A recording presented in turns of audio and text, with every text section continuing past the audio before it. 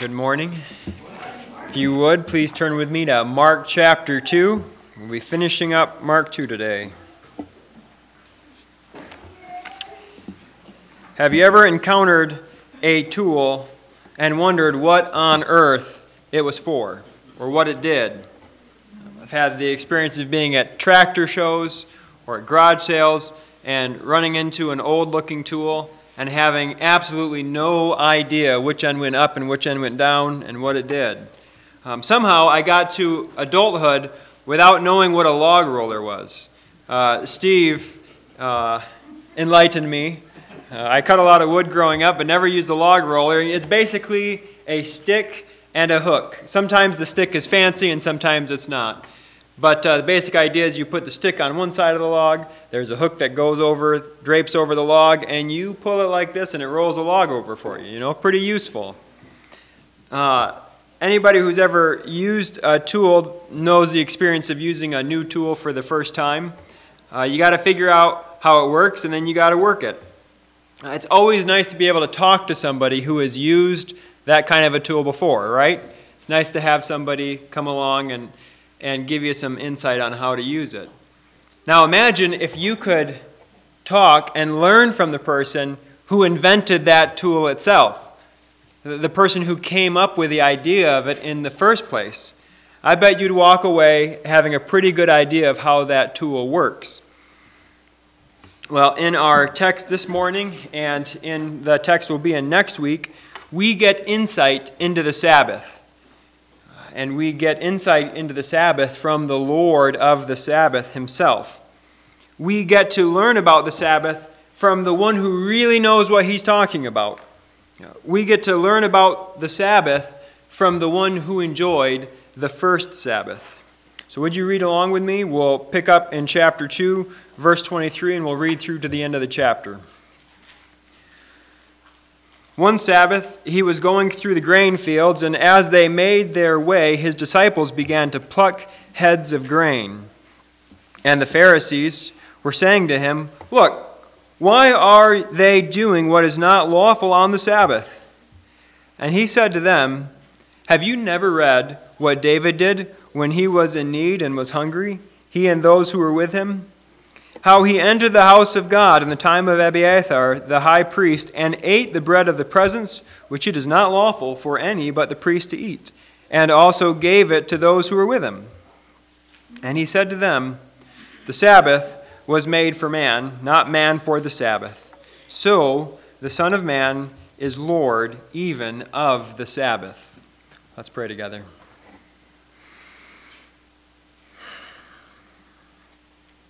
Lord, we are glad to be your people this morning and glad to gather together in your name. Thank you, Lord, that you have spoken to us. Thank you that you call us to pray to you and to sing to you. Lord, we pray that you would help us this morning as we look into your word. Pray that you would transform us.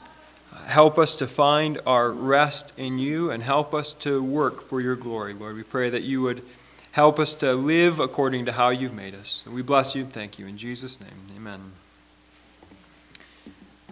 So we think through this text. I think one of the key things this is calling us to is to accept Jesus as the Lord of the Sabbath.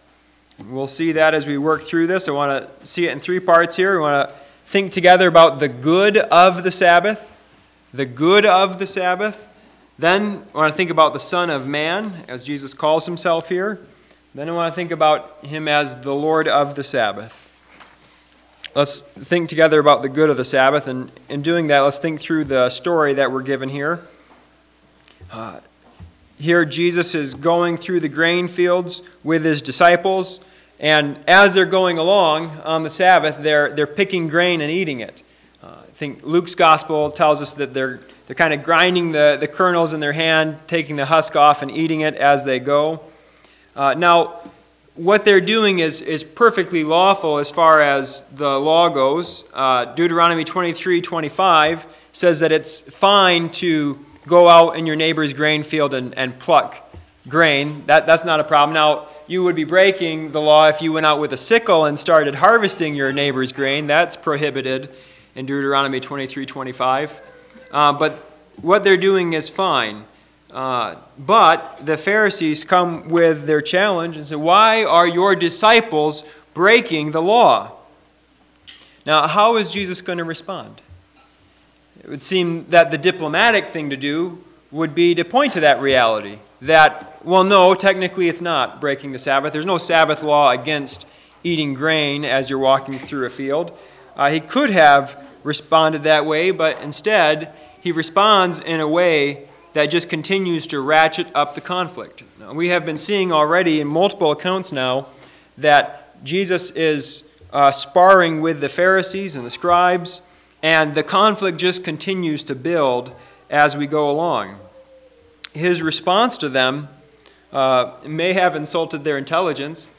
He says, have you ever read that part of the Bible? I mean, now here are experts on the law. Here are people who give their entire lives to studying. And he says, did you ever read that one part in the Bible? Of course they have. It's not that they haven't read it, but he's drawing something to their attention here.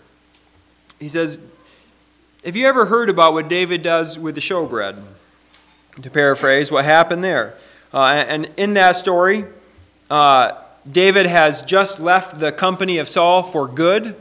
You might remember at that point, David has been in and out of Saul's favor, and he's, for the last time, been around Saul. He's been chased out, and Jonathan goes, and he says, if I shoot an arrow farther than you, it's time to go. If I shoot it closer, I think that's how it went. If I shoot it closer, basically you can come in.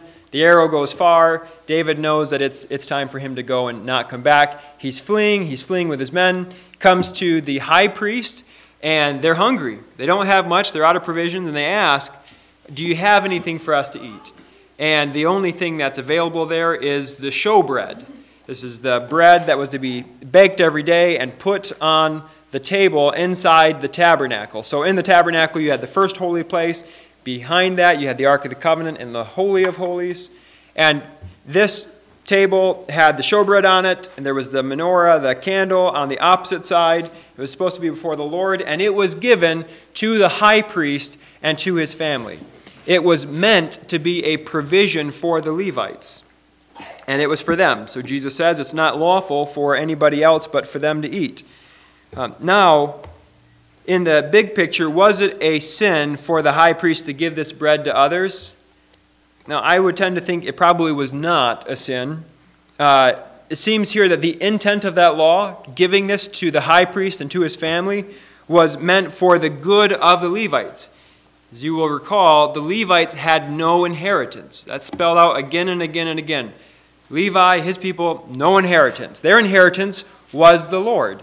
And what they had provided was the sacrifices, the ones that weren't completely burnt up. That was to be their food. And the showbread was to be their food. And it was a law that ensured that the Levites had something to eat, that the high priest and his family had food. And so, as Jesus brings this up, on the face of it, it would seem to be a breaking of the law. But potentially, according to the intent of that law, I don't know that it was a breaking of the law, but Jesus is putting it in front of them, giving them something to think about. As he's citing this story from 1 Samuel to halt the Pharisees' accusations. Now, what is the major flaw of their accusations? We've already seen a little bit that they're expanding on the law. And that was, if you look at the literature related to the case laws and the expanded law that comes, the Pharisees sought to put a hedge of protection, so to speak, around the law, extending and extrapolating the law out further than what it was given in order that people would not break it. But again, Jesus isn't going there. He's not attacking that point. What I think he's getting at here is the fact that the Pharisees have so focused on the prohibition that they have missed the whole point of the Sabbath. They have so expanded the prohibition that they have missed the good intent of why God gave the Sabbath in the first place. he says it beautifully, that the Sabbath was made for man and not man for the Sabbath. God made man on day 6. God instituted the Sabbath on day 7. It's not as if God had made the Sabbath and said, man, I really need to get somebody to observe this. Rather, God made man first, and then he made the Sabbath for man. The good of the Sabbath is that it was made for our good. Now, we know that God created all the world in 6 days. On the other hand, we know that God certainly could have made it in a flash. I mean, did it take God that long because he just couldn't do it any quicker? He didn't have the means or the resources to go any faster? No. I think God created in 6 days for our benefit, to paint us a picture. He knows how he made us. And the model, I think, that's here is that man would work for 6 days and then would join God in a Sabbath rest. So we're going to think more about the Christian and the Sabbath in a bit, but I think at a bare minimum, as we see this, what we should take away from this is that the call for rest is for our good. God who made us knows how he made us, and so the call for rest is for our good. God gives all of his laws for our good. God does not give laws so that he can be a killjoy or because he thinks we need something to keep us busy. God gives law for our good. And as we think about the Sabbath rest, we are not machines. We were not made to go forever nonstop. Even machines break down.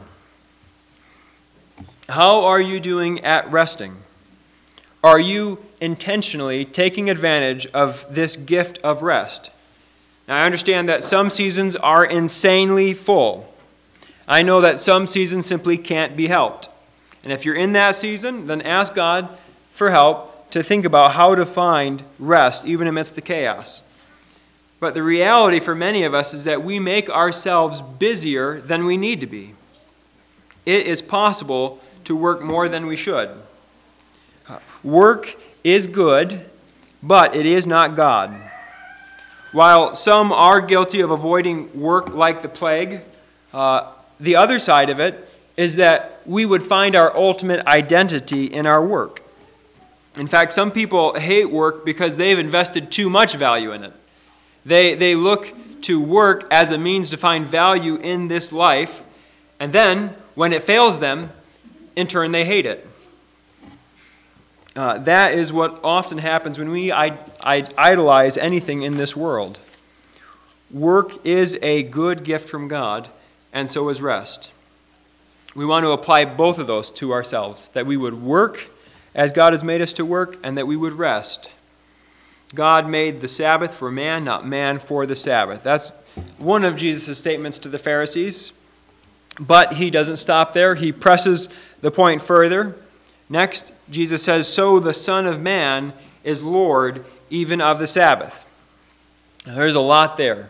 I want to focus next on the fact that Jesus calls himself the Son of Man and what's behind that. And then look at what he means by saying the Son of Man is the Lord even of the Sabbath. Now, this title that Jesus gives himself, the Son of Man, we've already seen it once in Mark's Gospel, back in chapter 2, verse 10, when he heals the paralytic. He says to him, your sins are forgiven. And in response to that, he tells the Pharisees that are there, verse 10, says, but that you may know that the Son of Man has authority on earth to forgive sins. He calls himself there the Son of Man. So the Son of Man has authority to forgive sins. We've seen the title already. In fact, it's one of Jesus' favorite titles to use of himself. Through the Gospels, it is used dozens of times, Jesus referring to himself that way. Where does he get this title? And what does he mean by it? Now, I believe that Jesus gets this title. I don't think he's inventing it out of nowhere. I think he gets it from the Old Testament. If you look through the Old Testament, the word is used, the phrase is used multiple times. It's also used in different ways, though, as you look through the Old Testament. In places like Job and in the Psalms, the phrase Son of Man simply describes a normal human being. Son of Man is just another way to talk about somebody who is of this earth, who is created as a man. In the book of Ezekiel, the phrase Son of Man is used dozens of times, and it's what God calls Ezekiel by. Ezekiel's called the Son of Man there. One other reference that is unique is in Daniel, where in Daniel chapter 7, we'll read that in just a moment, the Son of Man is one who is exalted and who reigns with God. So those are three distinct ways that it's used in the Old Testament. And so as we think about how Jesus uses it, we've got that Old Testament, those references in our mind. I think certainly the title Son of Man refers to Jesus having a human nature. The fact that he is a man like us. He's a human being. I think it certainly points to that reality. It may even point to the prophetic role that he has. That's possible as well. Ezekiel's referred to that as a prophet. It may be there. But I think it certainly refers to Daniel chapter 7. I want to read that with you. You can listen if you'd like, or you can turn there. In Daniel chapter 7, Daniel has the vision of the four beasts, and then in verse 9, he has a vision of the Ancient of Days, followed by a vision of the Son of Man. This is Daniel chapter 7, verse 9. Daniel says, "As I looked, thrones were placed, and the Ancient of Days took his seat.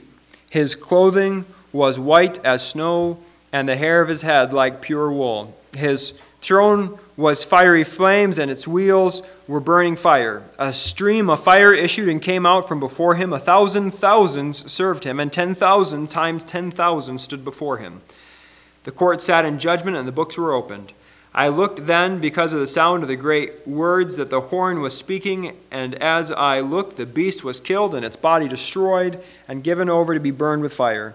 As for the rest of the beasts, their dominion was taken away, but their lives were prolonged for a season and a time." It's verse 13 now. "I saw in the night visions, and behold, with the clouds of heaven, there came one like a son of man. And he came to the Ancient of Days, and was presented before him. And to him was given dominion and glory and a kingdom, that all peoples, nations, languages should serve him. His dominion is an everlasting dominion which shall not pass away, and his kingdom one that shall not be destroyed." So here in this vision, we see one who is like a son of man who comes on the clouds to the Ancient of Days, and he reigns with the Ancient of Days. So here's a reference here. Is there any evidence that Jesus sees himself in light of this figure, this Son of Man? Is there any pointer in the New Testament to that? Well, I think there is. In fact, if you turn back to Mark's Gospel and turn to the end of it, or towards the end of it, in chapter 14, when Jesus is on trial, I think he refers to himself in light of that figure in Daniel 7. You'll remember Jesus is unjustly taken to court, his kangaroo court overnight, and the accusations are brought against him there. If you jump down to chapter 14 of Mark, verse 60, they've been making accusations, they're not agreeing. Verse 60, "And the high priest stood up in the midst and asked Jesus, 'Have you no answer to make? What is it that these men testify against you?' But he remained silent and made no answer." This is Mark chapter 14, verse 61. "And again, the high priest asked him, 'Are you the Christ, the Son of the Blessed?' And Jesus said, 'I am, and you will see the Son of Man seated at the right hand of power and coming with the clouds of heaven.' And the high priest tore his garments and said, 'What further witnesses do we need? You have heard his blasphemy. What is your decision?'" Here, Jesus describes himself as the Son of Man. He is coming with the clouds of heaven. He's at the right hand of power. Now this has a lot of overlap with that figure that we see in Daniel chapter 7, this Son of Man. I think Jesus, even as he uses this title, I think he's catching a lot of things here. He's speaking about his human nature, certainly, but I think he's also pointing to this figure in Daniel 7 who comes with power, who is at the right hand of God.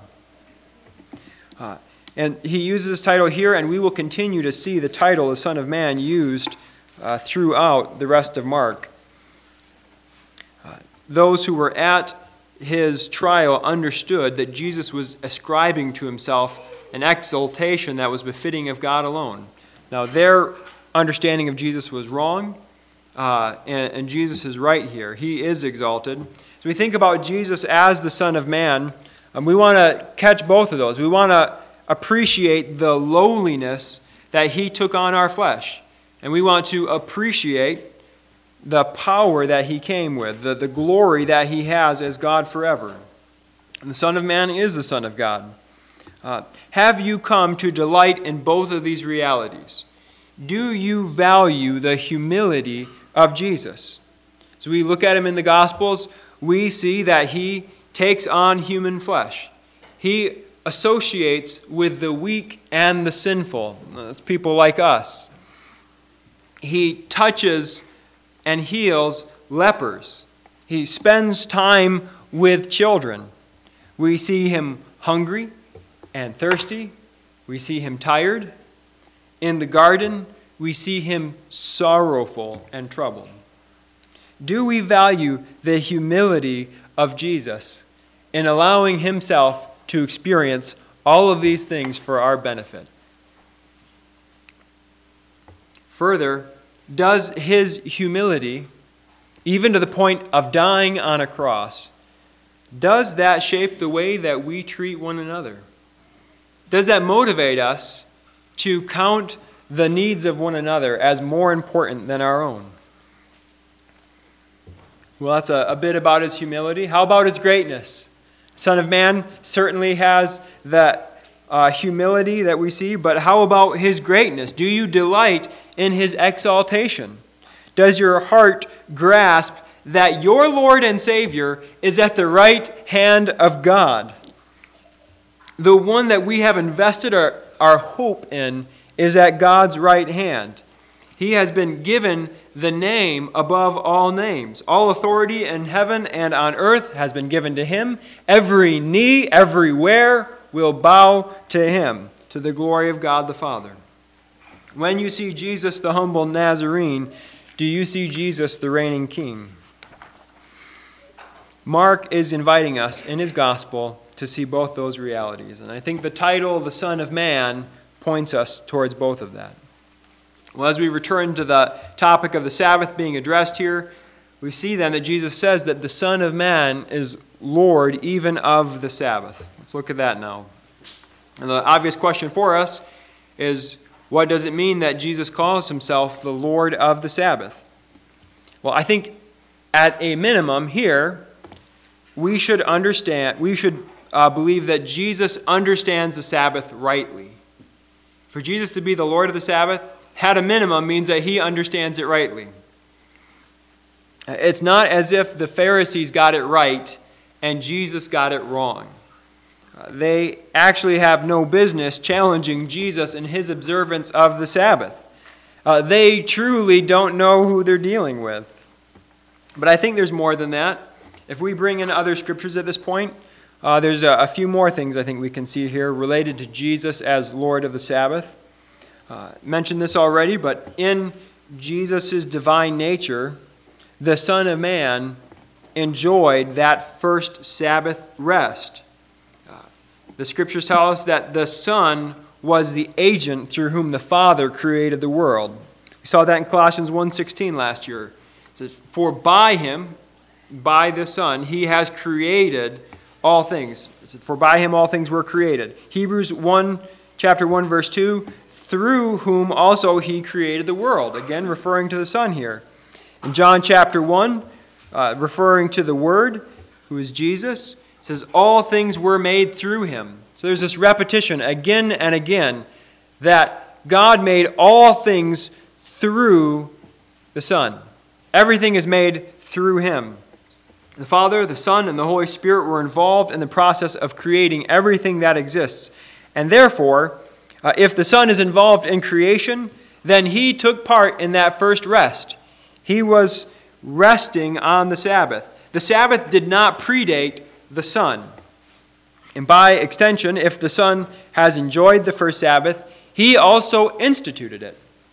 God gave the Sabbath, and so Jesus, in his divine nature, gave the Sabbath. He's also the Lord of the Sabbath because he instituted it. And I think lastly, he is Lord of the Sabbath because I believe he fulfills the Sabbath. We can go to Hebrews chapter 4 here and look at this as we close our time together.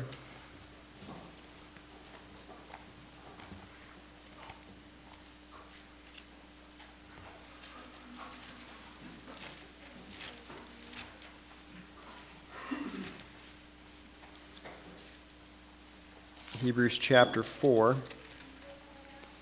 In Hebrews chapter 3, the preacher, the writer, has described how Jesus is greater than Moses, and he describes a rest for the people of God, and describes the way that, as we saw in Numbers chapter 13, the people did not enter the promised land. The first generation didn't because they rebelled. In lack of faith, they rebelled against God. And as the author of Hebrews is continuing on in his explanation in Hebrews chapter 4, it says, "Therefore, while the promise of entering his rest still stands, let us fear lest any of you should seem to have failed to reach it. For good news came to us just as to them. But the message they heard did not benefit them because they were not united by faith with those who listened. For we who have believed enter that rest, as he said, as I swore in my wrath, they shall not enter my rest. Although his works were finished from the foundation of the world. For he has somewhere spoken of the seventh day in this way, and God rested on the seventh day from all his works." And again, in this passage, he's referring to, I think it's Psalm 95, it is. And again, in this passage, he said, "They shall not enter my rest."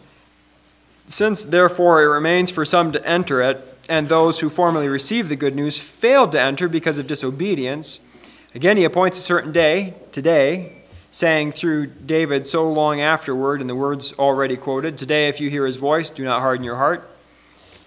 For if Joshua had given them rest, God would not have spoken of another day later on. So then, there remains a Sabbath rest for the people of God, for whoever has entered God's rest has also rested from his works as God did from his. Now, there's a lot there. There's a detailed argument going on. It would require a lot of time to go through every bit of it. But the author of Hebrews is wrestling with Psalm 95, a psalm that's talking about a call for the people to not rebel, to not harden their hearts like that first generation did in Numbers 13.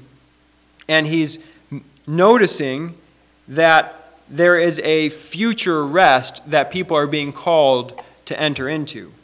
And again, this is David writing about this future rest, and he's arguing here, if Joshua, who brought the people in, had brought them complete rest, there wouldn't be any future day of rest that David, who's later than Joshua, who's referring to.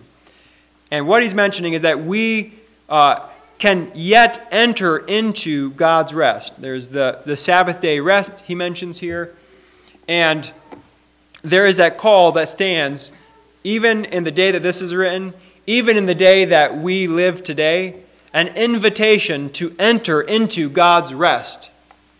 Can you imagine that? To enter into the rest of God that he enjoyed on that first Sabbath. And Hebrews, throughout the entire book, is calling us to look to Jesus, our great high priest, who fulfills various dimensions of the Old Covenant here. And I believe that Christians do not keep the Sabbath in the same way that ethnic Israel did, because many of these aspects are being fulfilled in the Lord Jesus Christ. The invitation here is to rest by believing. Just as God rested from his works in creation, so human beings, sinful as we are to rest from our striving.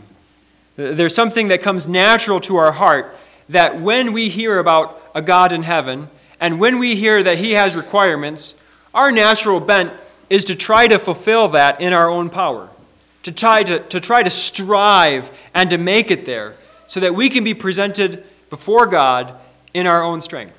That is a natural bent of fallen human beings. But the call is for us to rest from that, to cease from that kind of striving to earn God's favor. And there's an invitation in here that we would rest by faith in the Lord Jesus Christ. While I think it is important that we do find physical rest, we're still created the way that God created us originally. We still need rest. We've got to also see that many aspects of this rest that are prescribed in the Sabbath laws are fulfilled in the Lord Jesus Christ. And so, if that was convoluted and long for you, the application is simple. We need to rest in Jesus. We need to take our rest in him. We need to find our rest in him. So has your soul found its rest in the Savior? And if it has, is your soul still finding rest in the Savior? Are you continuing to go to him and find your rest in him? Jesus invites us to come to him as the Lord of the Sabbath and find our rest in him. He is the place where our soul can rest. He is the place where we can find acceptance with God. We can put away the works-filled striving. I know that we've done that. I know that's our confession. And yet, we want to continue to do that. So often, when Satan attacks us and goes for our throats, we're tempted to turn around and try to justify ourselves. We're tempted to try to figure out, well, no, actually, I haven't done wrong. And in reality, in light of what Christ has done, we can say, yes, I have sinned. We can confess that to God. And we can go to him knowing that he will accept us. We can rest from trying to justify ourselves in any kind of way. And we can give that over to God. So we find our rest in this Jesus who Mark is speaking to us about here. We're going to continue to see what the Lord of the Sabbath has to say about the Sabbath as we turn to Mark chapter 3 next week. Let's go in prayer together.